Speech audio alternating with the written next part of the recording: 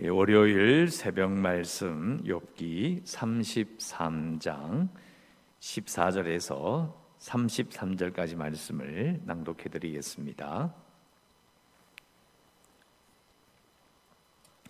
욥기 33장 14절에서 33절까지 제가 낭독해 드리겠습니다. 14절 말씀입니다. 하나님은 한 번 말씀하시고 다시 말씀하시되 사람은 관심이 없도다. 사람이 침상에서 졸며 깊이 잠들 때나 꿈에나 밤에 환상을 볼 때에 그가 사람의 귀를 여시고 경고로서 두렵게 하시니 이는 사람에게 그의 행실을 버리게 하려 하심이며 사람의 교만을 막으려 하심이라. 그는 사람의 혼을 구덩이에 빠지지 않게 하시며 그 생명을 칼에 맞아 멸망하지 않게 하시느니라. 혹은 사람이 병상의 고통과 뼈가 늘 수심의 징계를 받나니 그의 생명은 음식을 싫어하고 그의 마음은 별미를 싫어하며 그의 살은 파리하여 보이지 아니하고 보이지 않던 뼈가 드러나서 그의 마음은 구덩이에 그의 생명은 멸하는 자에게 가까워지느니라.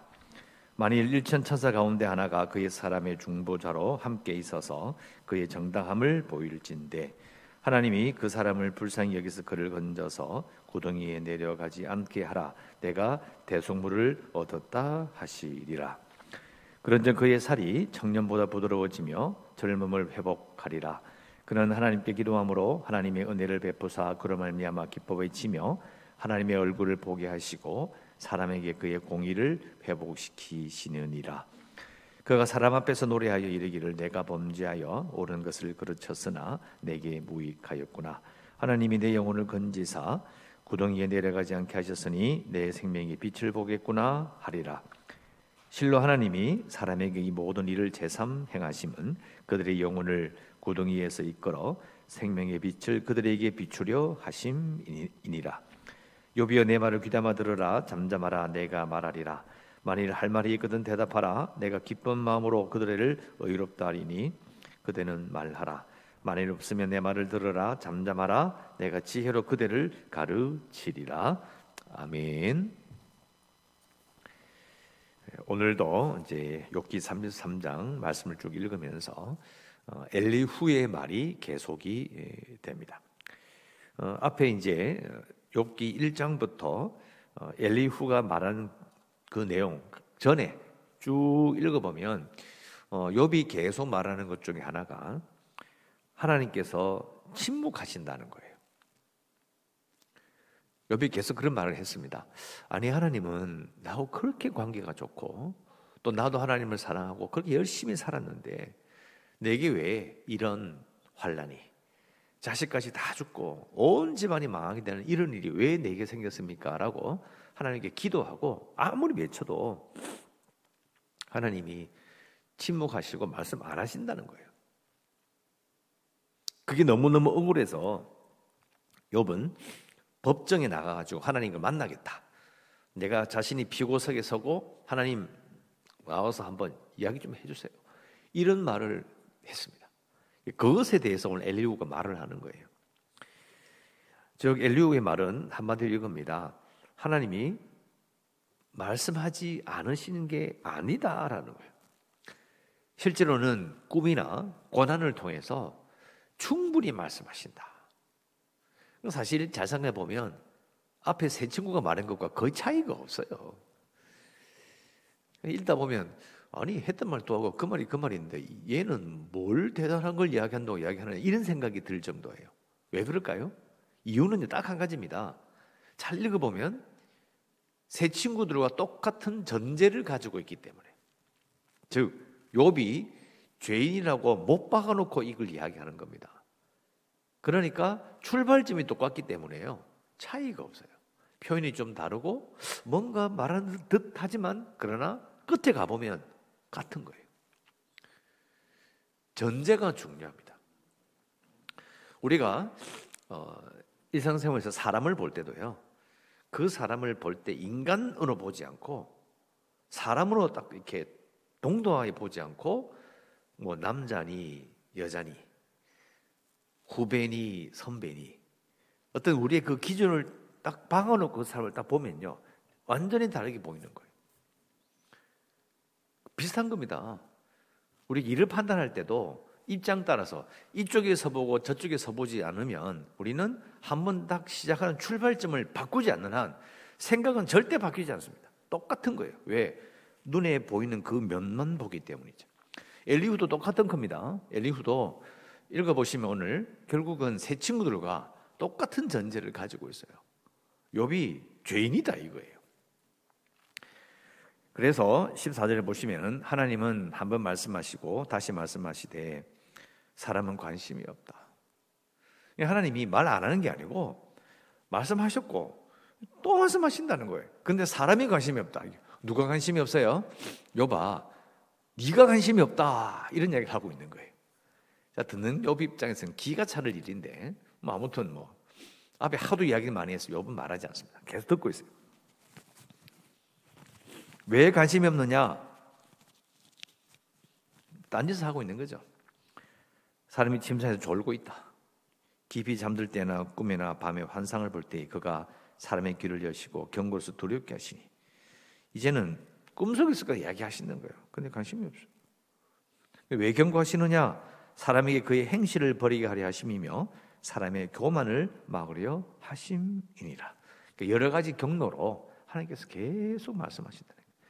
욥아, 그렇지 않아. 하나님은 어떤 방법으로든 사람에게 말씀하셔서 교만을 막고 행실을 바르게 하려고 하나님은 정말 열심히 하신다.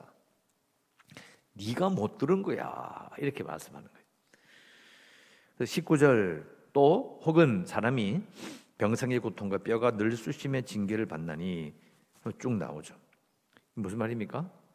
고통을 통해서도 이 건강을 개인의 심한 질병을 통해서도 하나님께서 계시하신다. 자, 이분 누굴 두고 이야기하는 게 뭔지 알겠죠? 이거는 일반적 이야기하는 게 아니고요. 엘리후는 직설적으로 바로 이야기하는 거예요. 욥아, 네가 그렇게 고생을 하고 환난을 겪고 네 몸이 지금 이렇게 심한 병을 하면서도 하나님의 뜻을 모른다고? 하나님 말씀하시잖아. 네가 죄인이라고. 네가 회개하라고 말씀하시는데 너 왜 말을 안 듣냐? 이런 말을 하고 있는 거예요. 우아하게 말할 뿐이지 참 이런 말을 하면 안 되거든요. 인간적으로 해서는 안 될 이야기를 하고 있는 겁니다. 심한 질병과 그리고 꿈과 그리고 환난을 통해서 하나님께서 말씀하신다. 이거 하나님께서 침묵하신다고 말하지 마라. 그건 잘못된 이야기다. 그러면서 23절 만일 일천천사 가운데 하나가 그 사람의 중보자로 함께 있어서 그의 정당함을 보일진대 하나님이 그 사람을 불쌍히 여기사 그를 건져서 구덩이에 내려가지 않게 하라. 내가 대속물을 얻었다 하리라. 그냥 읽으면 어려운 말처럼 보이는데요. 이제 쉽게 말하면 천사가 중보자가 되어주는 거예요. 그래서 하나님, 이 사람은 정당해요. 괜찮아요, 하나님. 그래서 하나님께서 이제 이 앞에 나오는 14절부터 22절까지 나오는 이 환난을 겪는 사람을 하나님께서 건져주기로 결정하신다는 거예요. 밑에 보면 24절 끝에 내가 대속물을 얻었다. 이 말이 뭐냐면 죄값을 치를 것을 내가 받았기 때문에 이 사람은 내가 건져주겠다. 그런데 사실 이 말은요, 뒤집어 이야기하면 죄를 짓지 않는 무고한 자는 있을 수가 없다는 거예요. 왜요? 천사가 나서서 하나님, 이 사람은 정당합니다, 무고합니다 라고 말할 사람이 누가 있겠냐 이 말이에요. 이야, 이 생각해 보면 참 앞에 세 친구 말을 그대로 반복하는 겁니다. 네 아픈 거 봐라, 네 자식 죽은 거 봐라, 네 집안 망한 거 봐라. 하나님께서 네가 죄인이라고 지금 말하고 있지 않느냐. 그리고 네가 지금 의인이라고 실컷 이야기했는데 하나님 앞에서 천사까지 나서가지고 하나님, 욥을 보세요, 욥은 무고해요, 하나님 이러지 마세요. 그런 말을 들을 것 같으냐. 말도 안 되는 소리 하지 마라. 우아하게 정말 뒤통수를 치는 겁니다. 절대 그런 일은 없다. 만약 그렇게 된다 하면 25절 그런즉 뭐죠? 꿈에서 말씀하시고 말씀했지 말을 안 들으니까 심한 고난을 겪었는데 그러나 천사가 볼 때는 하나님 이거 무고합니다 라는 일이 많이 일어난다면 너는 어떻게 되냐면 회복이 되는 거예요. 그래서 그의 살이 청년보다 부드러워지며 젊음을 회복하리라. 그는 하나님께 기도함으로 하나님의 은혜를 베푸사 그로 말미암아 기뻐 외치며 하나님의 얼굴을 보게 하시고 사람에게 그의 공의를 회복시키시느니라. 그가 사람 앞에서 노래하여 이르기를 내가 범죄하여 옳은 것을 그르쳤으나 내게 모욕하였구나. 하나님이 내게 영혼을 건지사 구덩이에 내려가지 않게 하셨으니 내 생명의 빛을 보겠구나. 회개하는 거예요. 그래서 회복되는 거죠. 욥은 이러한 과정을 겪어서 회복되기를 나는 바란다 라고 엘리후가 이야기하지만 한편으로는 안 된다 이거예요. 그럴 수가 없다. 결국은 죄인이란 전제를 딱 출발점을 똑같이 가지고 말할 뿐 결국 똑같은 말을 하고 있는 거예요. 고난을 겪었으니까 자식과도 죽었으니까 죄인이다 이렇게 시작하고 전제를 바꾸지 않으니까 이 세 친구들의 말과 사실은 똑같은 말을 하고 있는 거예요. 욥의 입장에서 정말 기가 찰 이야기죠. 왜? 네 했던 이야기거든요. 아니다. 그렇게 되는 게 아니다. 내 경우를 봐라. 이런 식으로 설명되는 게 아니다. 아무리 이야기도 안 듣는 거예요. 그래서 우리가 누군가 대화를 할 때 말이 안 통하는 이유는요. 출발점이 다르기 때문에. 다른 말로 이야기하면 입장이 완전히 다르기 때문이죠. 뭘 제일 중요하게 생각하느냐? 그 전제를 생각해 봐야 돼요. 결국은 이게 이제 사회에서뿐만 아니라 교회에서도 평신도와 목사 사이에 대화를 하면 이게 왜 대화가 잘 안 되느냐? 나빠서 그런 게 아니고요. 이 입장이 다르고 출발점이 다른 거예요. 또 장로님들과 목사들이 이야기할 때 이게 왜 안 맞냐면 전제가 다른 거예요. 전제가. 입장이 다르기 때문에 그런 거죠. 그러니까 목사가 장로가 돼보고 장로가 목사 일을 해보지 않는 한 절대 이해할 수 없어요. 노력해도 100% 이해할 수 없습니다. 그걸 받아들이면 어떻게 되느냐? 함부로 말하면 안 되겠구나. 내가 다 아는 것처럼 말하면 안 되겠구나.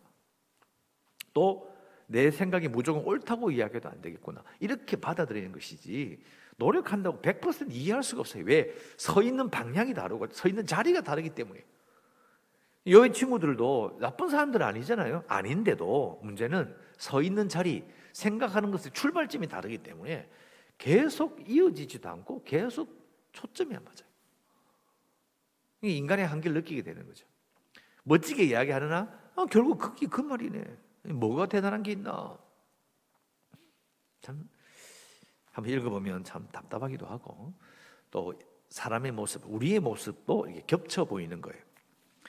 29절 실로 하나님이 사람에게 이 모든 일을 제3 행하심은 그들의 영혼을 구덩이에서 이끌어 생명의 빛을 그들에게 비추려 하십니다. 죄인들에게 빛을 비춰주신 거예요. 왜 고난을 주고 왜 꿈으로 여러 가지 어려움으로 왜 자꾸 말씀하시느냐? 끌어내려고 하시는 것이다. 욥아 이걸 받아들여라. 네가 죄인이기 때문에 하나님께서 이런 일을 행하신 것이고 회개하면 그래야 대속물을 얻었다 하고 천사까지 나서주면 너는 구원받는다. 뻔한 이야기를 또 합니다. 31절 욥이여 내 말을 귀담아 들어라. 잠잠하라. 앞에 막 이야기했거든요. 막 슬퍼하는데 열심히 욥이 이야기했거든요. 억울해가 막 이야기 쏟아놨는데 잠잠해라. 입 다물어라.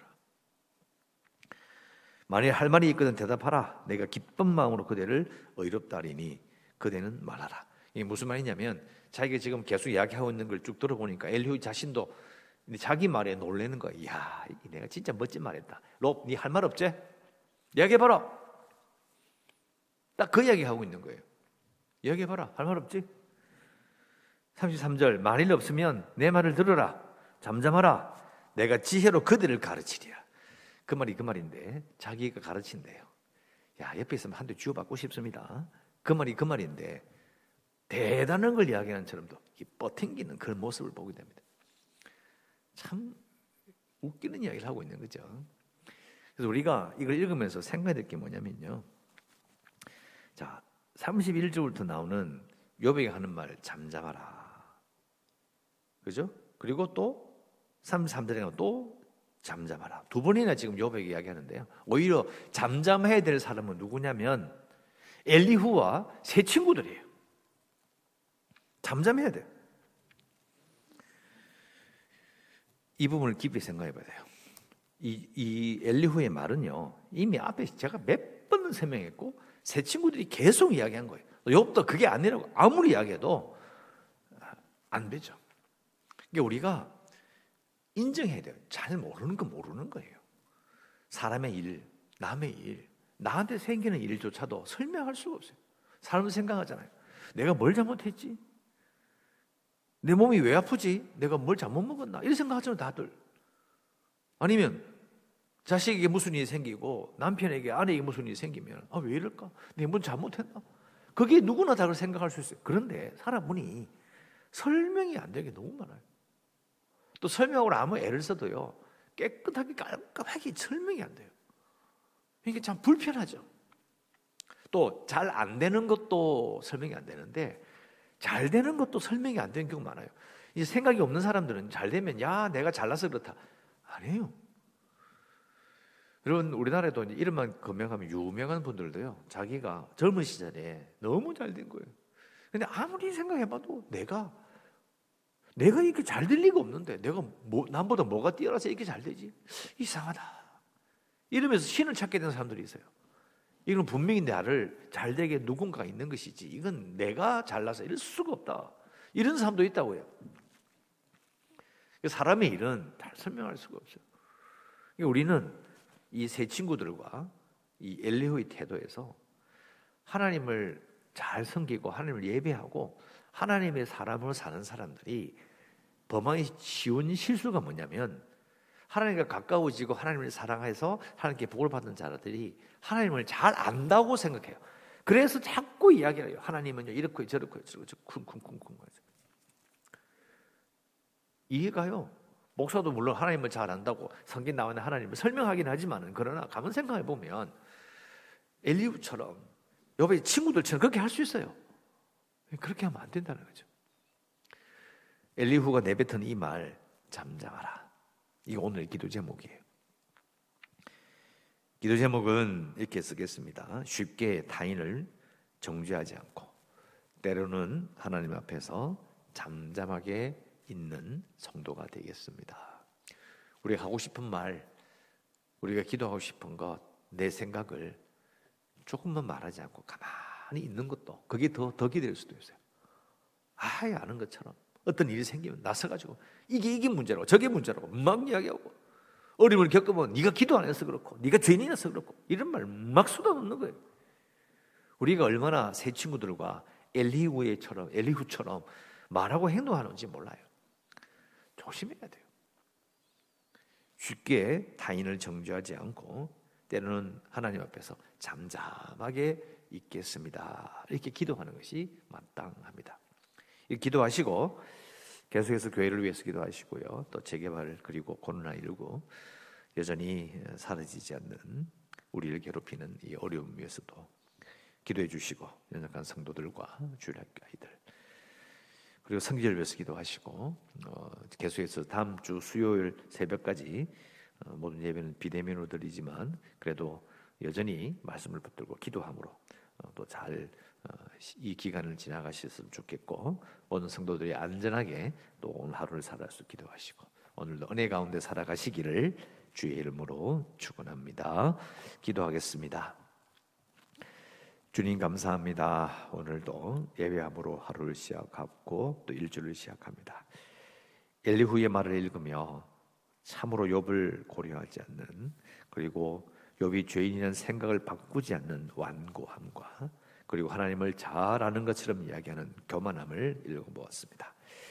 쉽게 타인을 정죄하지 않고 때로는 하나님 앞에서 잠잠하게 있는 겸손한 성도가 되기를 원합니다.